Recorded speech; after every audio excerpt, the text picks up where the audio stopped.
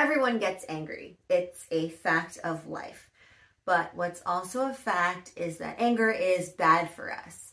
It's bad for one's health, raising cortisol levels unnecessarily, and it's bad for interpersonal relationships. We can probably all agree on that, right? So this is why anger management is essential. It's key. And so I'm sharing 4 strategies to help control anger when you feel it start to boil in your veins. All right, let's get to it.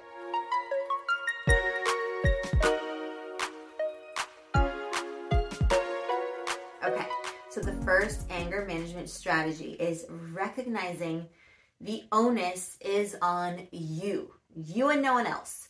You decide how you want to react to what someone said or what someone did. You are the cause of your own anger because you decided to show the emotion of anger to your adversary. Eleanor Roosevelt once said, "No one can make you feel inferior without your consent." So William didn't cause your anger. You caused it. Twisty, right? But it's true. You are only going to be as calm as your worst reaction. So let's say William said something and you got angry. Anger is the consequence. The only way around this is to change your reaction, and how you react is predicated on what you believe to be true, right? So if you believe that, let's say William did not say something that would upset you, you wouldn't get angry at him in the first place, right? So what it comes down to is giving people the benefit of the doubt, which can be hard to do, and also trusting that they have your best interest at heart. Next is to cede control over things you don't have power over, meaning we have to eradicate irrational beliefs because they are limiting. For instance, one irrational belief is to expect that everyone behave how you want them to behave and expect that people will react the way you want them to react. In a nutshell, we should not expect things to go our way all of the time, or even most of the time, because that's what happens, right? And what perpetuates these irrational beliefs are words. Of course, right?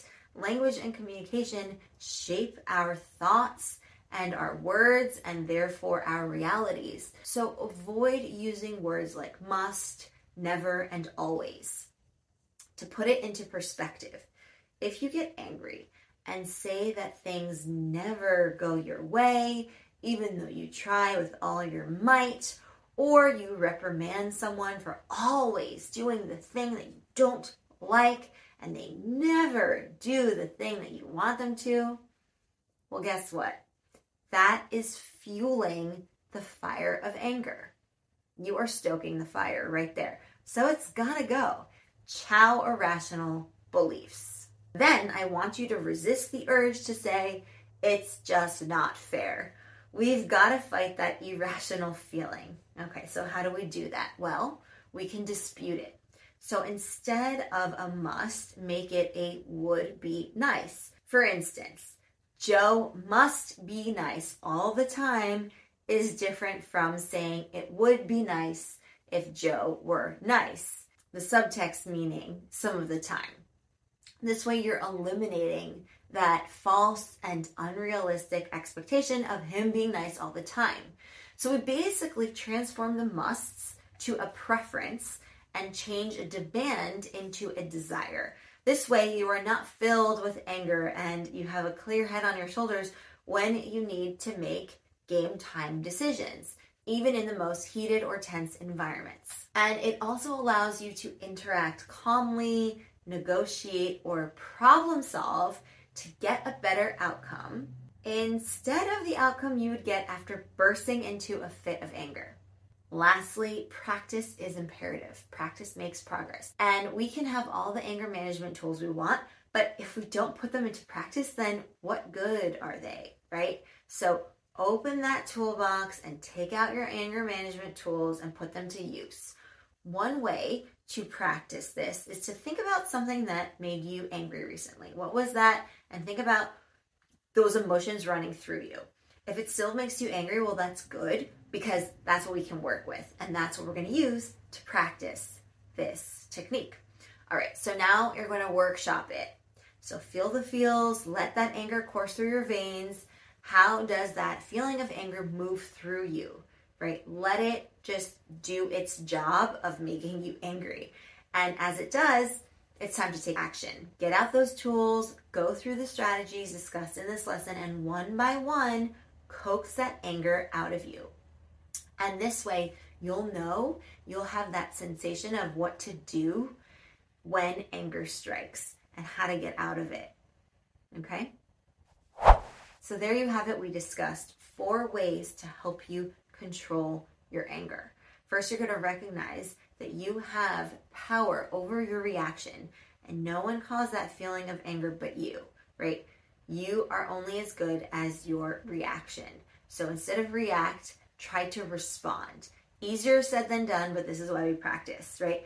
No one can make you angry without your consent. So remember that. Just like no one can make you feel inferior without your consent. Turn irrational beliefs into rational ones. So to do this, we change the musts into the would-be nices.